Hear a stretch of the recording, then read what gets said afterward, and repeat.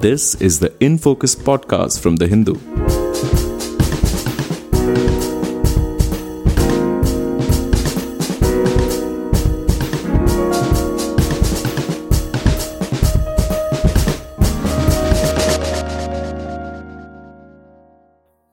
Hello and welcome to the In Focus podcast. I'm G. Sampath, your host for today's episode. Non-fungible tokens, or NFTs as they are known, have been around for a while, but they suddenly went mainstream this year, attracting the attention of cryptocurrency investors and traders. The most spectacular news about NFTs was, of course, the sale of a tokenized digital artwork titled Every Days, the first 5,000 days, by an artist called Beeple for $69 million. Interestingly, until last October, the highest price that this artist had received for any of his works was $100. So, are NFTs primarily a digital art-related phenomenon, a way to trade digital art, or will they have a wider impact, extending to other domains such as music, gaming, fintech, and real estate? To help us better understand the whole NFT phenomenon, we have with us Dr. Merav Ozair, who joins us from New Jersey. Dr. Ozair is a FinTech Faculty member at Rutgers Business School. She's a data scientist, a quant strategist, and a crypto blockchain expert. Dr. Ozair, welcome to the In Focus podcast. Thank you for having me.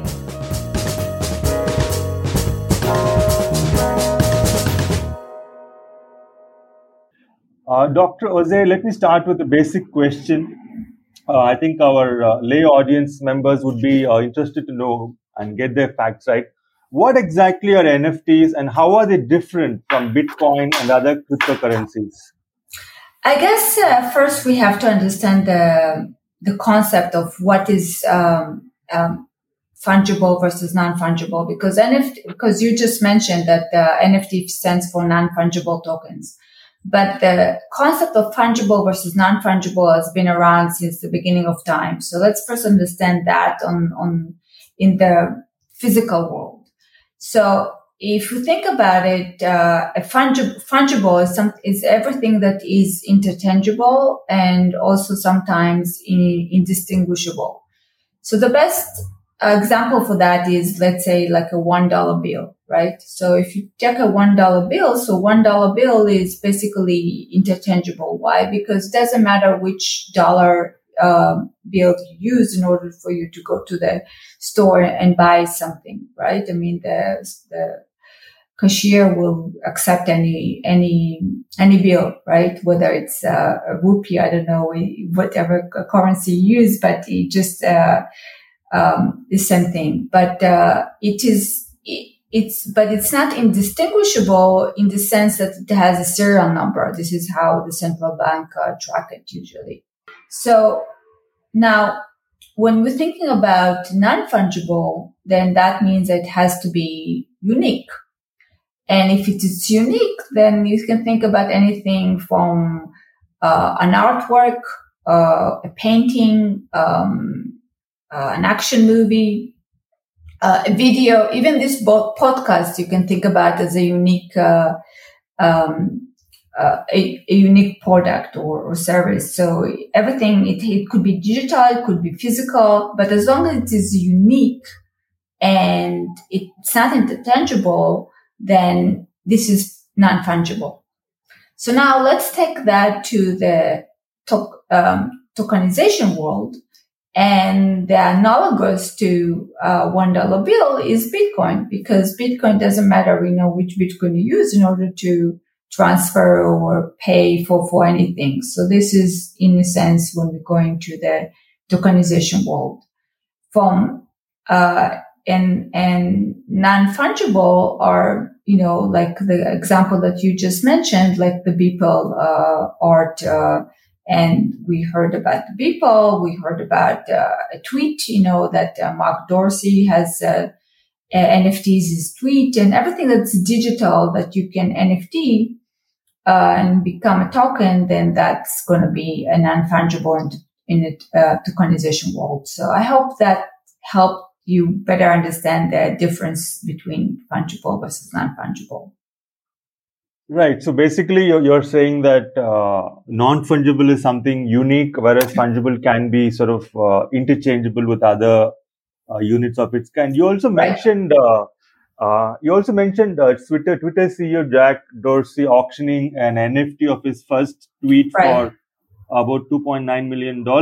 Right. First of all, why would someone want to pay for something that is easily accessed online? I mean, what exactly are you buying, and where is the value in this? When you know that this tweet, anybody can read this tweet. Why is it valuable? Where is the value coming from? Okay, the value coming from the authentication and the fact that you know that it's original. For example, if you think about it, let's go to the physical world for a second.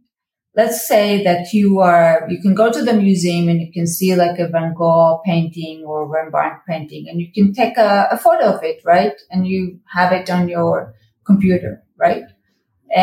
Or you can have a YouTube, you probably heard about them. The two boys that have Charlie Beat My Finger, and they just NFT that YouTube. But everyone has already seen it, right? And probably everyone has already a copy on their computer. So you can say the same thing. I mean, if everyone already has a copy, who cares? But it's not the same thing, because remember that the copy that you have, it's a copy. It's not the original, right? Same idea, like if you take a photo of that painting from at the museum, you have a copy, right? It's not the original. The only one who has the original, the authentication of the original, is the museum, right? They have all the documents. They have the authentication with the signature of the artist, of the painter, etc. Same with the NFTs. There is an authentication to it, right? And the authentication is immutable. You cannot alter it, you cannot change it, you cannot it's going to stay there forever. And you have this authentication, like a signature, that this is the original. So if you are a collector, right, and you care about, investing in collectibles, then you care about the authenticity, right? This is why you buy a painting from the original and not the copy. And but by definition, sorry to interrupt, Dr. Ozair, but just to understand, by definition, one has always assumed that anything digital cannot be what we call original, right? It's basically it's a binary, zeros and ones. Like, how can anything digital be original at all in the first place? In the sense, a painting is original because you can actually say that this painting was done at this particular point of time. Right, but you can say the same thing with NFTs. That's the whole point. This is why NFTs basically brought the physical world into the digital world, because NFTs is a smart contract. It's a code. It has a timestamp. It has an authentication. It has a serial, so to speak, a serial number. It's basically a hash number, right? So it's like a serial number. So basically, the NFT, the tokenization, helped bring the physical authentication to the digital world. And this is how you authenticate everything. Right. So you're saying, would it be accurate to say NFT is essentially a technology that enables the creation of digital collectibles? Not just collectibles. Anything can be tokenized and NFTs. I mean, anything that is unique. You can think about, from a business perspective, you can think about tokenizing wine, and there's already a use case that does that. There's a company in Asia that it just launched a pilot with, I think it's Ernst & Young. They have created like a blockchain that using that their help and their platform, they created basically the tokenized wine and all other types of products that are basically unique. So I'm sorry, I didn't get you there. They tokenized what exactly? Wine, because you think about it, wine it can be very unique, right? There are all kinds of brands of wine. There's all kinds of flavors, different wineries, different regions, and it's definitely unique. Some people do collect bottles of wine. I'm not an expert in wine. But one can't drink digital wine, right?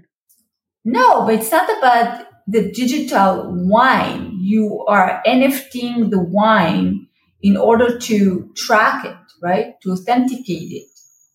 That's the idea. It's not about, it's like you can authenticate, you can NFT a land deed, right? You can authenticate a title, a certificate. It doesn't mean that you're going to use it as digital. It just means that you can authenticate it digitally. That's what it means. And you can track it on the blockchain and use all the features of the blockchain, from transparency to immutability, accessibility, etc. Right. So we have all these various platforms where people can potentially create NFT tokens. Can an ordinary person create an NFT token and try to sell it? I mean, if somebody wanted to do create an NFT of their tweet or a photograph, if I wanted to make an NFT of my selfie, for example, how do I do it? How do I tokenize? Where do I go for that? Well, there are many platforms out there, and basically, I can name a few. I mean, there's Beeple Lab, and there's OpenSea and Rubberball, and the nifty Getaways and Marketplace and Makerplace, etc., etc. So there are two ways to do it. One is that you can either know how to write a code, right, and you create your NFT. That's one way. Another way is that you can hire a developer to do that for you. This is what a lot of people have done, including someone like, I don't know if you're familiar with the football players here in the States, like the Manning brothers, and they basically hired someone to do that for them.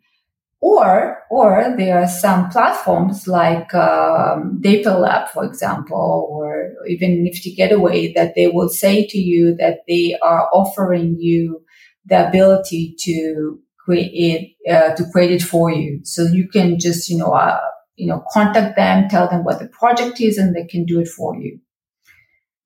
So that's how someone can do it, of course, for a fee, but that's something that they will provide. I can tell you that I have a student who's not, in fact, a developer by any means. He doesn't know how to code, and he was able to create maybe something simple, like some kind of a digital type of photo, like a elephant, or some art, digital art, and he NFT it on his own. And so there is a way to do it. I mean, today there are so many resources out there that makes it very simple for you to do it. So it's not like no one can do it, and only like you have to be either a developer or a multimillionaire like Dorsey in order to create it. So it is possible. But it doesn't mean. But even if I say hire a developer to create an NFT token, there is no guarantee that I would be able to sell it or make any money from it. How does it happen that some tokens are selling for so many millions of dollars, or others may not even be noticed? But isn't that the case here too? Well, it's like anything. I mean, if you think about it, right? I mean, it does every product or every service sells for a lot of money. Any investment or any stock is sold for a lot, or real estate is sold for a lot of money. No, right? Some are going to be sold for a lot, and some for not. Some has to do with good marketing and good hype, right? And some has to do with the actual value, but we don't know. I mean, I'm not saying that everything is going to be sold for thousands, if not millions of dollars. It depends. So, but at least it allows you the potential to have another source of income if you want to try it. So I think that it can democratize society, and people can try and NFT their videos. I mean, your podcast, for example, you can NFT it. I'm now talking to a reporter here in the US, and he's thinking of, doing like an experiment with me and NFTing his article. So just for the purpose of, experimentation and see for how much it's going to be sold. And so I think everything can be NFT'd. And I think that eventually people, that's what they're going to do. And this is how they're going to create their source of income. If you ask me, for example, these two boys, that just NFTs their the video of Charlie Beat My Finger. They just mentioned that back in the days when they put on YouTube, that was like, I think 13 years ago or something, that YouTube was like the hype, the new thing. And this is why they put on YouTube. Now they know that the new thing is NFT. So they put it down from YouTube, and so it's no longer available in YouTube. And then they NFT it, and they sold it for over $760,000. $1,000. So it's just to tell you that there is a trend. I mean, we're now getting into the tokenization world, and this is going to stay. This is how people are going to create new source of income. Right. You interestingly spoke about NFTs being a democratizing kind of a force. And I was thinking, and it's also basically about collecting and ownership and so on. Mm-hmm. So doesn't this require some kind of a basic psychological shift before someone, more people would be ready to sort of spend huge sums of money purely for ownership bragging rights, especially when you bought something which is not easily available for display, it's just a piece of code. Isn't there some kind of a psychological shift in behavior that is needed before NFTs can become really big? I'm not completely sure, because I tell you why. Because I think that we are already, everything is almost, just think about it this way. Our life today is much different than what it was, let's say, 5 years ago even. Not to mention 10 or 20 years ago, right? Everything is digital these days, right? Now we have a cashless economy. You almost don't even use any bank account or cash. I mean, everything is digital, right? A bank account is digital, if you think about it. It's your digital money. Everything that we do is remote. Everything that we do is digital. I mean, all of our documents are digital. So the concept of digital, I think, is, especially for the younger generation, is like second nature. So I don't see it as a dramatic psychological shift, especially not for the young generation who's going to take us to the future, and is the generation that's going to use it more than anybody else.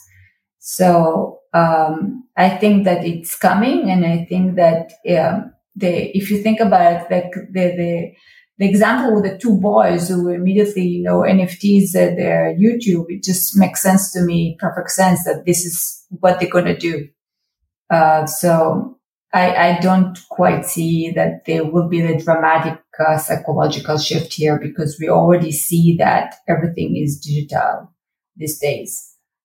You just take it to the next level, that's all. Right. So, given that there has been a surge in NFT trading volumes in recent times, is there a regulatory mechanism for the sale and purchase and creation and so on of NFTs? How can a buyer, if I'm buying an NFT token, how do I know? I'm not an expert in software. How do I know that it's a real thing and not some random thing, and I'm not being ripped off? And how do I make sure, given that I don't know what is the regulatory scene right now? Okay, so I'm sure you probably already seen in the media that there are a lot of regulators worldwide that are trying to figure out how to, if and how to regulate NFTs. But before we jump into regulation, I mean, I'm very, I just say, weary, to say the least, of regulation, like enforced regulation on anything. So the way I see it is that, you can still protect yourself because, the whole idea of this, of tokenization is the main concept, if you think about it from the beginning of the first Bitcoin, is that everything is trackable and everything is transparent, right? That's the whole idea. And it's accessible for everyone because everything is on public, right? So you can definitely access the code. You can definitely access the smart contract. So yes, you say to me like, oh, I don't know the code, so I don't know whether it's what the code does. But I mean, but the idea that it is transparent for everyone to see, right? So everyone can check it. I mean, maybe you don't know how to code, but you probably know someone who does. And so everyone can see that code. So you can't really kind of make believe that saying that the code's supposed to be to do something and then it doesn't, because everyone can see it. So it's very hard to forge something in that sense. So it can be forged, it can be changed, it can be altered, and everyone can see it and access it and basically view it and audit it and see whether the code does whatever it's supposed to do. So that's one thing from that perspective. And another thing that there is a platform, and I believe that there will be others like that, like Wearable, for example. And what they do, they try to protect both the users and also the creator of the NFT. So they first of all, before when someone upload any NFT, they make sure that it is the person is really someone that is reputable. So they make sure that if they track and they have some kind of algorithm that if they see that the person is not credible, then they take it down. And they also make sure that the creator can collect their royalties. So in both cases, they both protect the users and the creators. So there are which platform is this you're talking about? Which platform? It's Wearable. Okay. I can Wearable, and they basically created some kind of a DAO, meaning decentralized autonomous organization type of thing, like that it is basically the users. There's a voting mechanism. You can vote. You can suggest all kind of proposal for the change of the protocol. So they're making it more like like a membership. That this platform is governed by the membership. It's for the memberships and governed by the memberships. So the users and the creators are protected because they both have an incentive to first the creators to upload the something authentic, and the users to make sure that they will be paying and rewarding the creators. So right. So the beauty, I mean, I think and the whole concept of tokenization was in the first place with the first Bitcoin, as I said, the Bitcoin blockchain is that everything is transparent, everything is done is for the members, it's the peer-to-peer, and it's governed by the members. So, and I think that this can happen. Right. So you're saying that the transparency itself would serve as some kind of a check on fraudsters who are trying to make a quick buck and so on. Now, at the same time, we are also finding that increasingly investors are being advised to allocate some part of their investment portfolio to an NFT fund. because they are the future and so on. So, like, what exactly does an NFT fund such as MetaPurse, for example, founded by this Indian origin person, Vignesh Sundareshan, actually do? I mean, are they similar to crypto funds, or do they do something else? Well, here's the thing. If you look at the one that you just mentioned, the MetaPurse, this fund is not necessarily the type of funds that I would expect NFTs funds to be because, it's very much, let's put it this way. It's very much like, you have many hedge funds, right? And in any asset class, not all hedge funds are the same, right? So I also believe that not all NFT funds will be the same and will have the same initiative and the same purpose and the same goal and the same incentives, etc. Right? Like in any fund. And in the case of MetaPurse, their goal is different. They have some kind of a social element to it. And if you go to the website, you can see that they even have a studio where they can help you create your NFTs. They have some kind of a purpose, and this is why they call themselves the MetaPurse, right? I think they have some kind of a purpose probably on what NFTs are and what they're supposed to serve. And I'm not sure that all NFT funds are going to do the same, because some will probably just buy it for investments, right? Like a collectible, like a real estate, something like that. So not necessarily they will not all of them will offer also a studio that will help you develop an NFT if you want to, right? So everyone is different. So I'm not sure whether, that is the best example for an NFT fund. But I'm just saying it's very, very, very similar to any funds, in any asset class. Not if you have you have thousands, if not, hundreds of thousands of funds that invest in equity. Though not all of them are the same, right? Are you saying that this MetaPurse is more of an evangelical fund for publicizing NFTs rather than just making returns for investors? Yes. Is that what you're saying? Yeah. If you go to the website, they even say that they don't necessarily care about ROI. Right. Return on investment. So that's what they claim, that this is not really their main objective. Okay. So that's an interesting point you're making, because he paid $69 million for every day. So was it like a one-off stunt for publicity and cultural capital, or does it really, justify such a extremely high valuation? How do you assess it? I think there definitely was a hype here. You said yourself, that beforehand, Beeple wasn't able to sell anything above, $100, $1,000 or something. 69 million is a lot of money. So I'm not sure. Maybe it was some kind of a publicity, marketing type of thing, and also maybe a publicity for his fund. I don't know. People claim that they don't care about ROI, but I'm not sure if this is really what they mean, right? So people can claim a lot of things. So I don't know. Right. Right. Just moving away to a slightly more specific domain.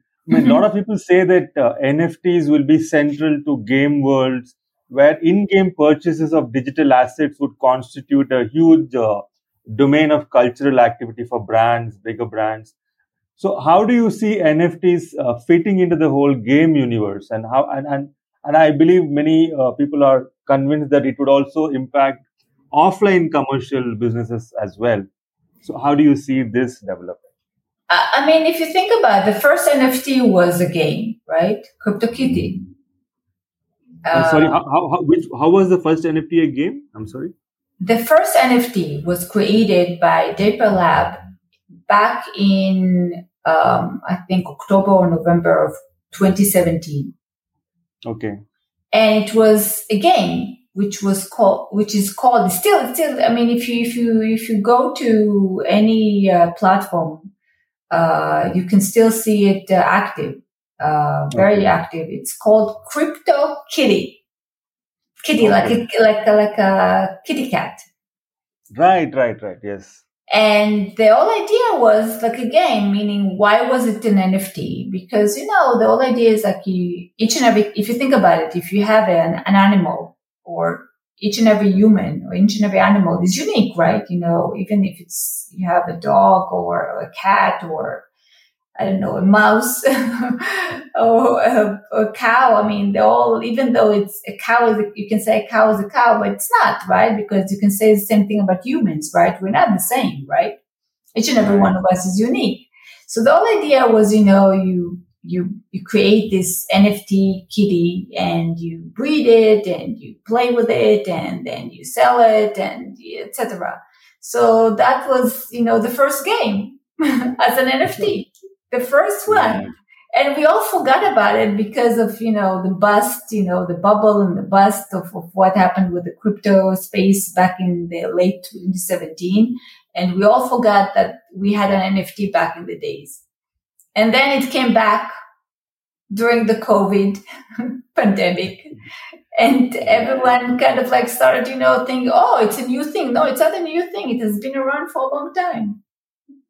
Right. So I definitely see it as a mode for gaming and as a way to empower gaming in a way. So because the first one was a game, so I definitely see the application there. Right. One other sort of narrative that is gaining ground in recent times is that NFTs will be central to what they call the metaverse, a sort of a digital overlay on the offline world and vice versa. And you refer to that when you said NFTs are a way to bring characteristics of the physical world into the digital world. And that's where we are moving towards. So, and this is meant to be another reason why NFTs are here to stay. Like, how do you respond to this line of thinking? I very much support it because the way I see things is like, I'm very much a tech person, and I'm very much into sci-fi, science fiction. But if you think about it, we have to first envision and imagine, and then technology follows. So I'm sure that you've seen all these sci-fi movies, when you push a button and suddenly the place where you are in some kind of a resort, or you're on a beach, or I don't know, on the top of the Himalaya or something like that. I'm sure you've seen that, this kind of, and I think that this is where we headed with our virtual world. Everything is going to be virtual. Our offices, our houses, our resorts. I think whatever we think that is sci-fi is going to be a reality. And then you have to authenticate it, right? So how are you going to authenticate it? You're going to do it with an NFT. So, and everything, I think that everything will be some kind of a virtual. We're going to live in a virtual world. Even maybe our clothes will be, whatever we wear is going to be virtual. I mean, the decor, everything, the decorative products that we have will be also tokenized and virtual. That's the way I see it, because we're heading to that place. If you ask me. If you think about it, what we're doing, I mean, all the Zoom conferences that we have today, that was sci-fi in the 80s. And now it's a reality. So I very much see it happening, and it may happen even sooner than we think. So tokenization will help us authenticate everything that we create in this virtual world. Right. You just spoke about authentication being such an important element of going virtual. And some NFT evangelists, they go so far as to say that not just digital art or digital collectibles, but NFTs are the future of all ownership assets, from ownership of intellectual property to even ownership of real world assets such as homes and buildings. Yes. Like how does it work? Can you just explain a little bit, like how can it be the future of ownership? What does it even mean? Because, you can basically, if you think about it, you can NFT a land deed, a title, a certificate, a college certificate, your ID, everything. That is unique can be NFT'd. A real estate property can be NFT. So everything can be NFT'd and you can basically create a digital authentication of that NFT. And the advantage of that is that because it is tokenized and because it is going to be launched on a blockchain, and it's going to be on so to speak, live on the blockchain, then it's going to have all the features of blockchain, or you can call it DLT, which is distributed ledger technology, which means that it's going to be transparent and it's going to be trackable and traceable and has the globalization and accessibility and 24/7 and frictionless and low cost, if not completely no cost. And so all the benefits of that you have with the distributed ledger, you can have with this authentication. And the good thing is that, because it is global and accessible from anywhere, then everyone can be able to be part of this ownership from anywhere. So, right. So does this mean are we looking at some kind of an alternative or a parallel to the current intellectual copyright regime? The copyrights are one way in which people are able to authenticate and claim ownership. Is there an alternative copyright regime coming up in the form of NFTs, or you don't think that poses a threat to the existing copyright regime? I think everything will be NFT'd at some point. That's the way I see it, but I might be wrong. Okay. My last question to you, Dr. Ozair. This is just coming from a generalist perspective, given that there have been such crazes in the past, and many people have compared the current NFT interest to the Tulip bubble of the 19th century, 18th century. And do you think everybody who is investing in NFTs really understands what they are putting their money into, or are they just following the Tulip bubble kind of the herd mentality here? Well, I have to separate that to kind of two questions. One is there a bubble, right? First of all. Right. So whether there is a bubble or not, we only know in hindsight.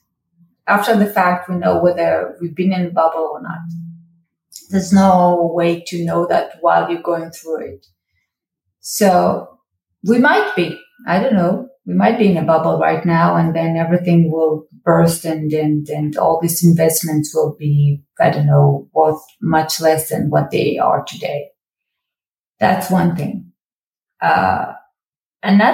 So the second question, does everyone know what they're investing in? So you have to think about it like any investment, right? Whether you invest in real estate or invest in a project or in a company, in a startup, in whatever whatever you invest in, you have to do your due diligence. Does everyone their due diligence whenever they invest? Probably not. Some do, some don't. Some just, buy with the hype. And I do believe that some maybe paid too much because they just wanted to be, because of the hype, because they wanted to buy it because everyone is buying it. So they want to also be part of this crazy party hyping craze. So I don't know which investments are going to really be worth more in the future and those will not, but I definitely will do my due diligence for sure. Like any. So you're saying that, just to sort of rephrase what you're saying, you're essentially pointing out that while individual NFT investments would require due diligence, as a broader trend, NFTs are going to be the future, and they are here to stay. Is that what your final thoughts would be? Yes, but what I believe is, when I'm saying, it's going to be the future, because I see a lot of business use cases. I think that what we're going to see is the business use cases of NFTs that we just mentioned. And this is what's going to stay. The hype of the collectibles, yeah, that's going to be, but that's not really what NFTs are all about. I think the use cases from a business perspective that we just mentioned, this is what's going to stay, and this is what's going to take us to the future. Right. So it's not while the digital collectibles and the auctions might grab eyeballs for NFTs, you're saying that the real value for them lies in their business use cases. Right. Yep. Right. Okay. Thank you so much, Dr. Ozair. It was really illuminating talking to you. It was a pleasure talking to you on NFT. Thank you so much. Likewise, and thank you for having